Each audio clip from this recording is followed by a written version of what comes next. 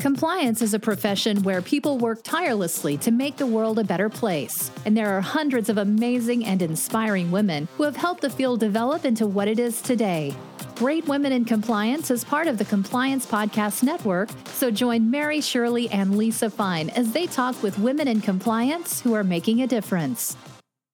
Welcome to the Great Women in Compliance podcast, hosted by Lisa Fine and Mary Shirley. I'm Mary, and today I'm delighted to welcome one of our very first listeners, Margarita Derilenko. Welcome to the show, Margarita. Tell us about yourself and your background. Thank you, Mary. It's lovely to be here today, and I'm looking forward to contributing to this podcast and to this conversation today. I started my journey in compliance probably not as long ago as some of your guest episode speakers, but I feel that in my heart I was always born to be in compliance. I was always meant to be in compliance. So my journey to compliance was a little bit different than I think most of your guests. After receiving my master's degree, I spent a number of years working at a law firm, and hello to all my non-attorneys at law firms or in compliance. And along the way there, I discovered the world of compliance, pivoted my career aspirations. And since then, I've been in many leadership roles in compliance, and all the learnings and all the opportunities brought me to my home now at Ivy Rehab Network, where I serve as the director of compliance for an organization that is extraordinary.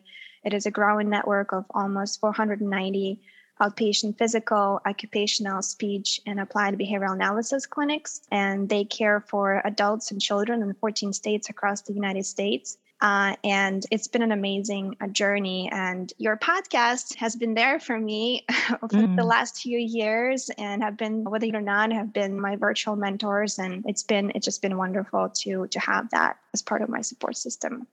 Wow. Thank you so much, Margarita. A lot of great information there, and really showing that all sorts of backgrounds belong in compliance. There is no one stereotype of what a compliance officer should be or should look like.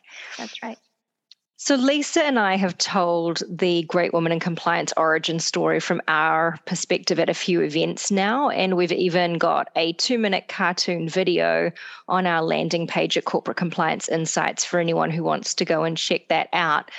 This is, however, a really unique opportunity for myself and Lisa to hear about what it was like on the other side for our listenership when we first launched. I believe well before you and I knew each other, you saw our early advertising before we launched the podcast. I'd love to hear what you were thinking at that time when the podcast launched, how it was received by you, and what do you think it has meant for women like yourself? I remember not being a big social media person at the time and looking for professional content on LinkedIn only. That really is my only place where I look for social media content. And I came across your post, and it again felt like it was meant to be, because I was not specifically looking for something, but I must have been subconsciously looking for inspiration, motivation, for a support system, even virtual. And you were posted about this idea of inspirational and empowering podcasts for great women in compliance. And I just remember counting the days until the launch, because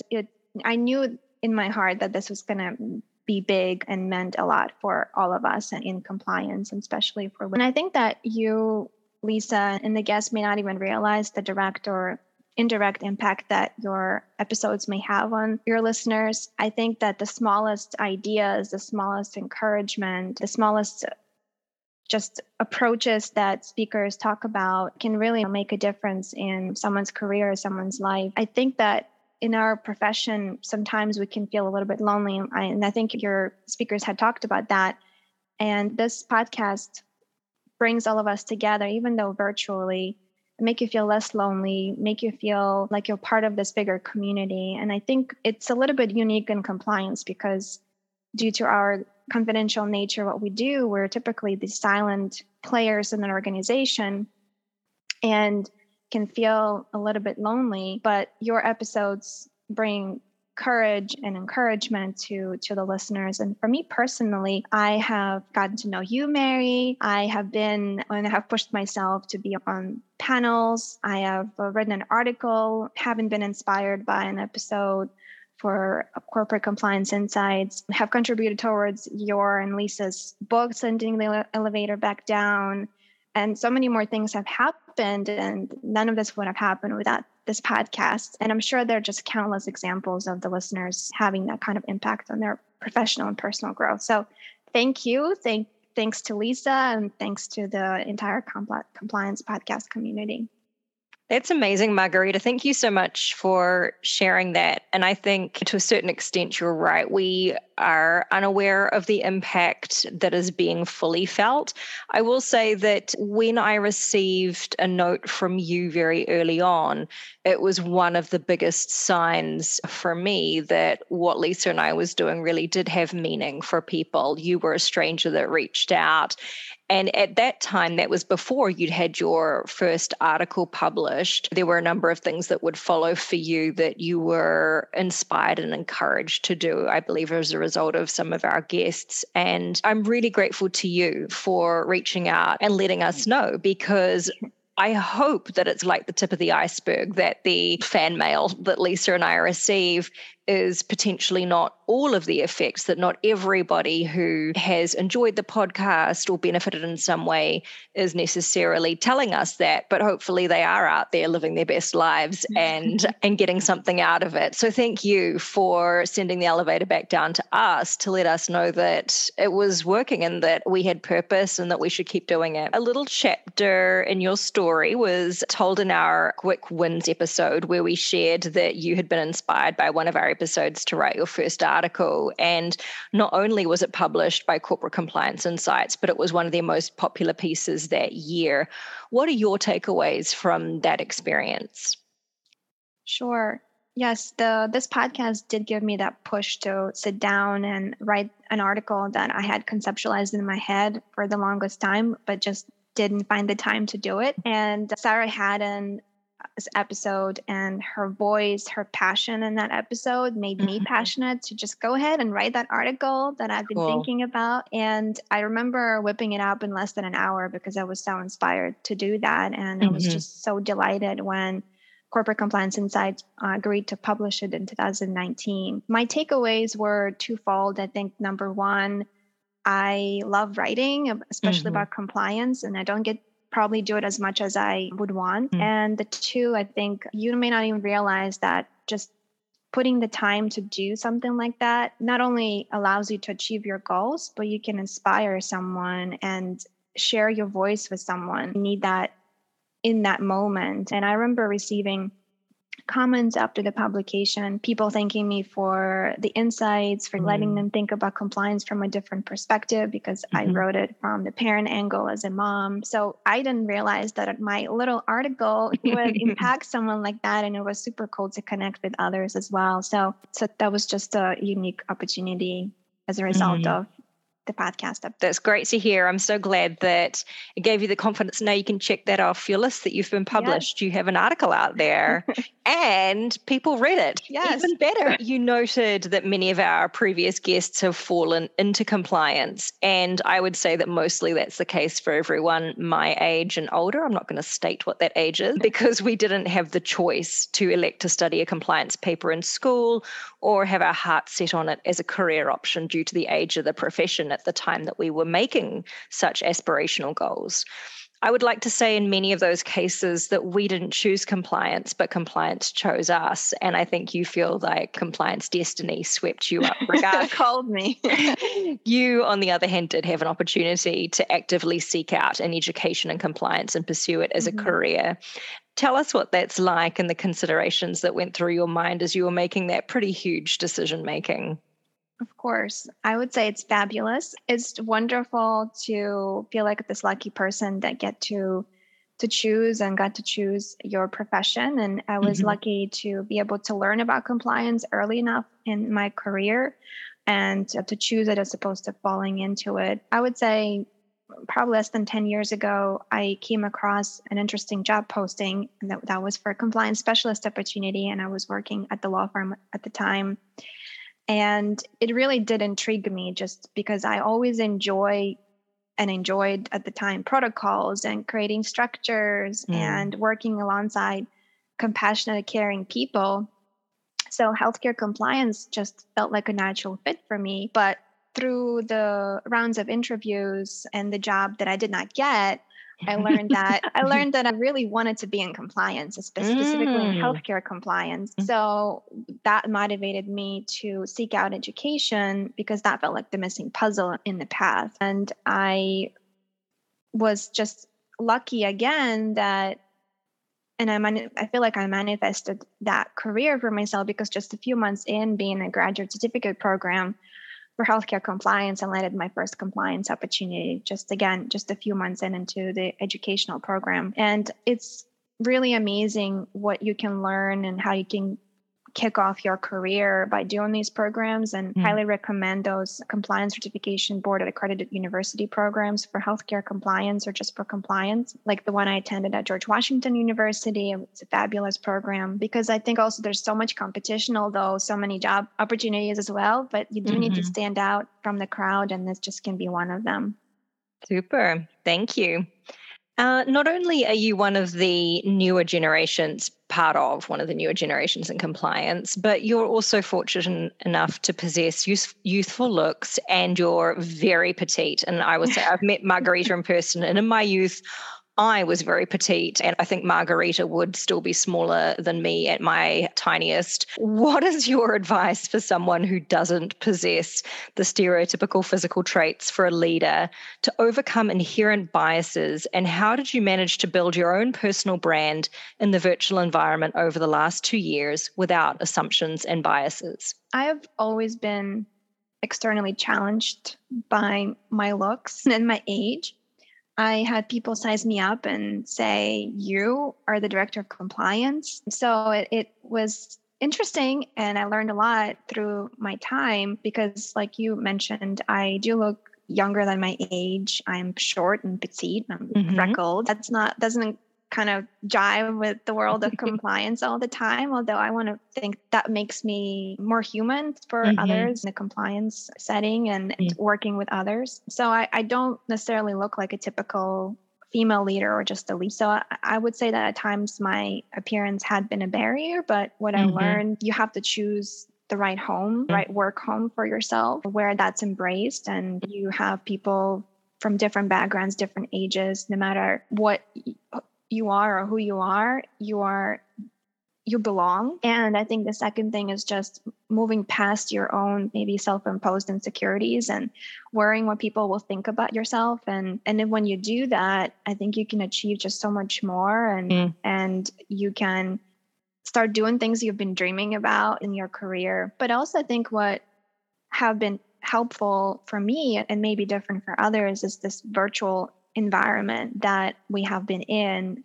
And there are certainly cons in working remotely in compliance, but for someone like myself and hopefully others that are listening, you can do really well in compliance virtually. So I think about it more like the TV show The Voice, where all you have is your voice.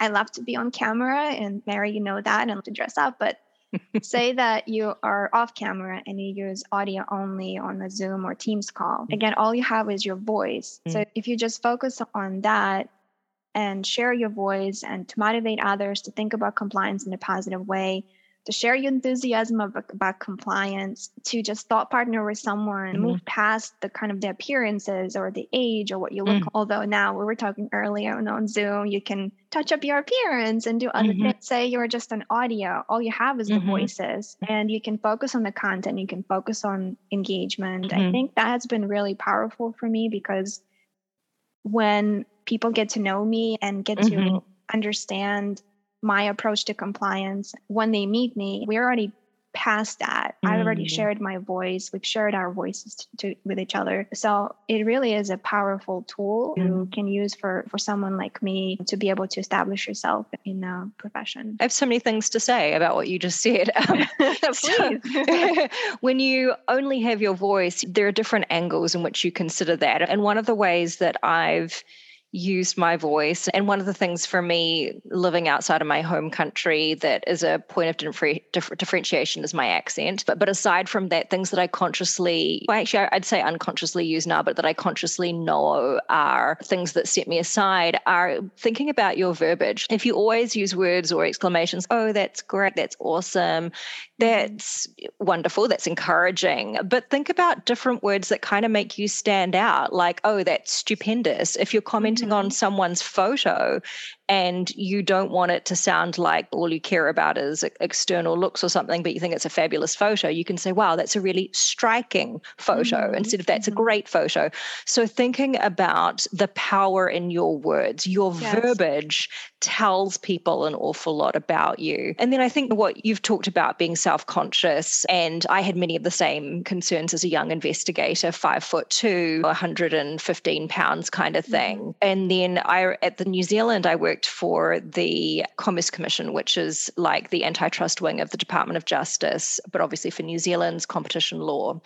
And I worked with a gentleman called Barry Sutton, and Barry must have been, I would say, 6'2" to 6'4", somewhere around that. He was like your typical alpha male in terms of how he looked, and he looked like a supervisor. Like, it looked like I should have been reporting into him. And I sat next to Barry, and he would listen to me on the phone a lot. And he called me the smiling assassin. And I shared with him, I was like, oh, no one's going to take me seriously. I was in my mid-20s, had all that physical stuff going on. And he said, but you know what?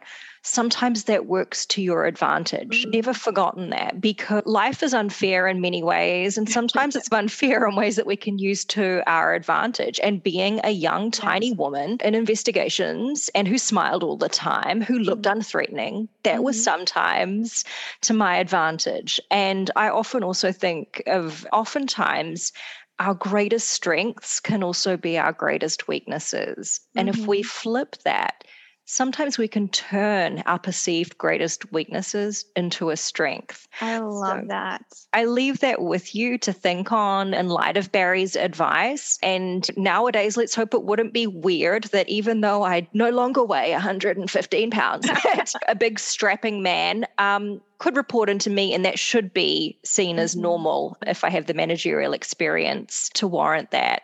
So thank you for sharing that, Margarita. Thank you. I love that. Anything else that you want to say on that one before we move along? No, I think that just in general, understanding that if you have something genuine to share with someone, and if you are passionate and genuinely passionate about something, it doesn't matter how much you weigh, what you sound like. And I have a bit of an accent too, and people seem to like it too when you're in a virtual environment, because it brings some flavor in the conversation. But I think just sharing your voice to inspire others, starting the conversation from a positive perspective, and making others think about compliance in a very positive way. And I think that's partially what my trades have been able to help me do that as well.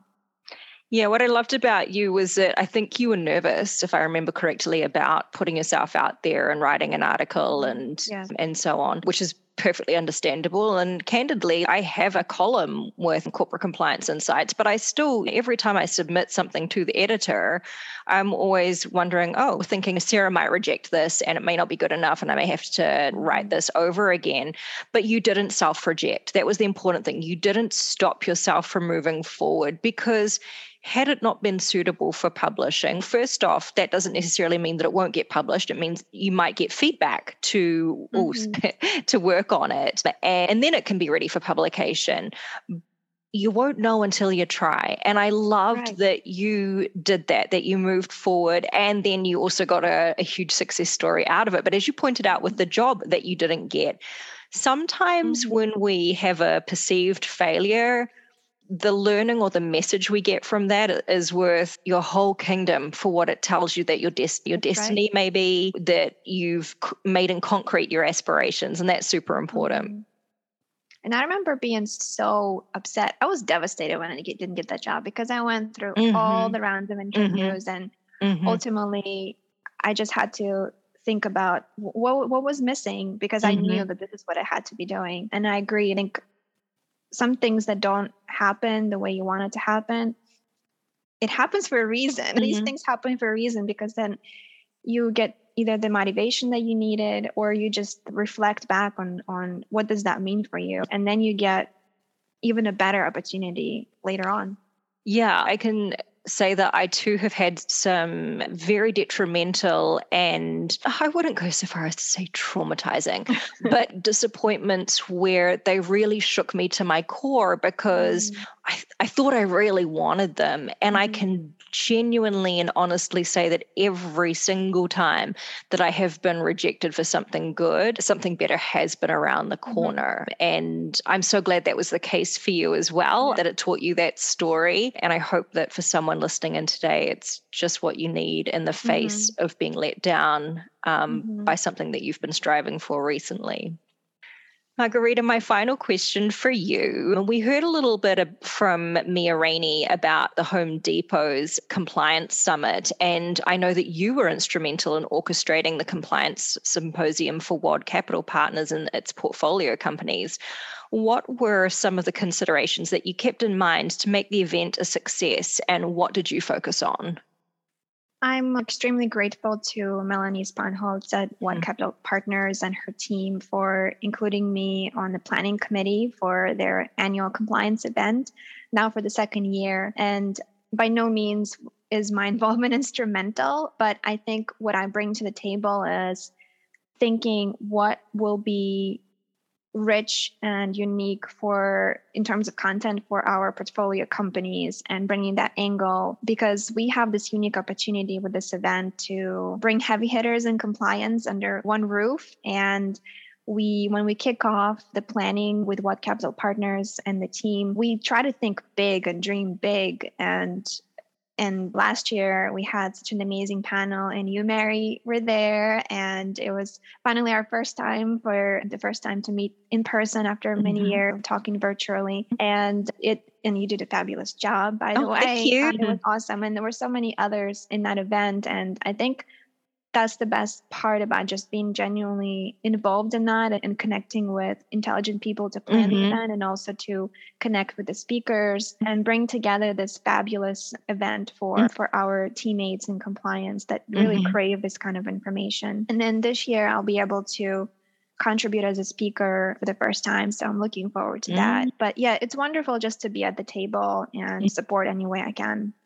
That's wonderful. And I would suggest that you absolutely were instrumental being on the planning committee. As someone who was invited to speak, the vast majority of my communications were with you and getting ready for that. So do take your place at the table. Do take your accolades and have your effort acknowledged, because it is important as women to stand there and receive the glory, and it truly is well deserved. I know from being friends with Barbara Beeler, who was previously the director of programming at Compliance Week, that putting together an event is no small feat. It's also incredibly expensive, and people have budgets. And so to work within the parameters with which you've been given, it takes a lot of strategy, a lot of planning, a lot of thought, a lot of time, and even just the logistical back and forth with people like me asking annoying questions like, what hotel is it at? Because I'm going to need to add my loyalty point number. It was a pleasure.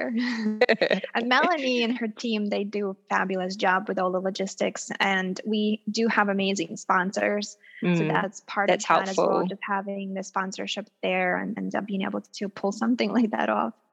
That's very cool. And so for anyone listening who's, we're struggling a little bit with budget right now, we're looking at an economic recession, thinking about whether you might have some law firms in the area who might be interested in sponsoring your event. Oftentimes, law firms will have standard decks of materials ready on topics like anti-corruption when they practice in this area, and they're happy to present on those topics for free because it's a business development opportunity and exposure for them. Right. But to get that out there, I think that it's all just on you and your department, be an opportunity for sponsorship or even just to partner with maybe another compliance department or so on. You're thinking big. Yeah, there's no boundaries to what we can do. Thank you for that, Margarita. Great idea to mention the sponsorship to help keep some of the expenses down and involve other subject matter experts. There were some great subject matter experts that you had on board from third-party service providers in the field. So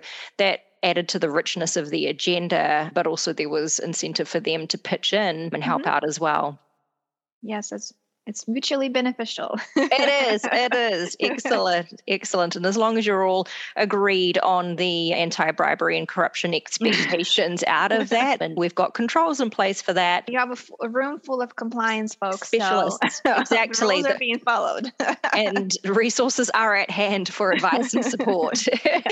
Excellent. Margarita, thank you so much for sharing your valued perspective with us. I am so grateful to you for letting us know about the impact on the podcast. You were a very early sign that we should keep producing our episodes. And in return, perhaps you won't know this, but when we get such letters, it is a great deal of support for Lisa and myself. And I think sometimes people forget that just because we're the ones standing on our own platform, I repeat, it's our own platform that we've made, and we feel really pleased when we know that we're doing a good job and helping people to achieve their goals and figure out challenging things in compliance or their lives that have put them at a crossroads. So thank you for being one of those people that was my tip of the iceberg. If you are somewhere at the bottom of the iceberg and you find yourself near the wreckage of the Titanic and you would love to share your story with us and the podcast, Lisa and I would love to hear from you.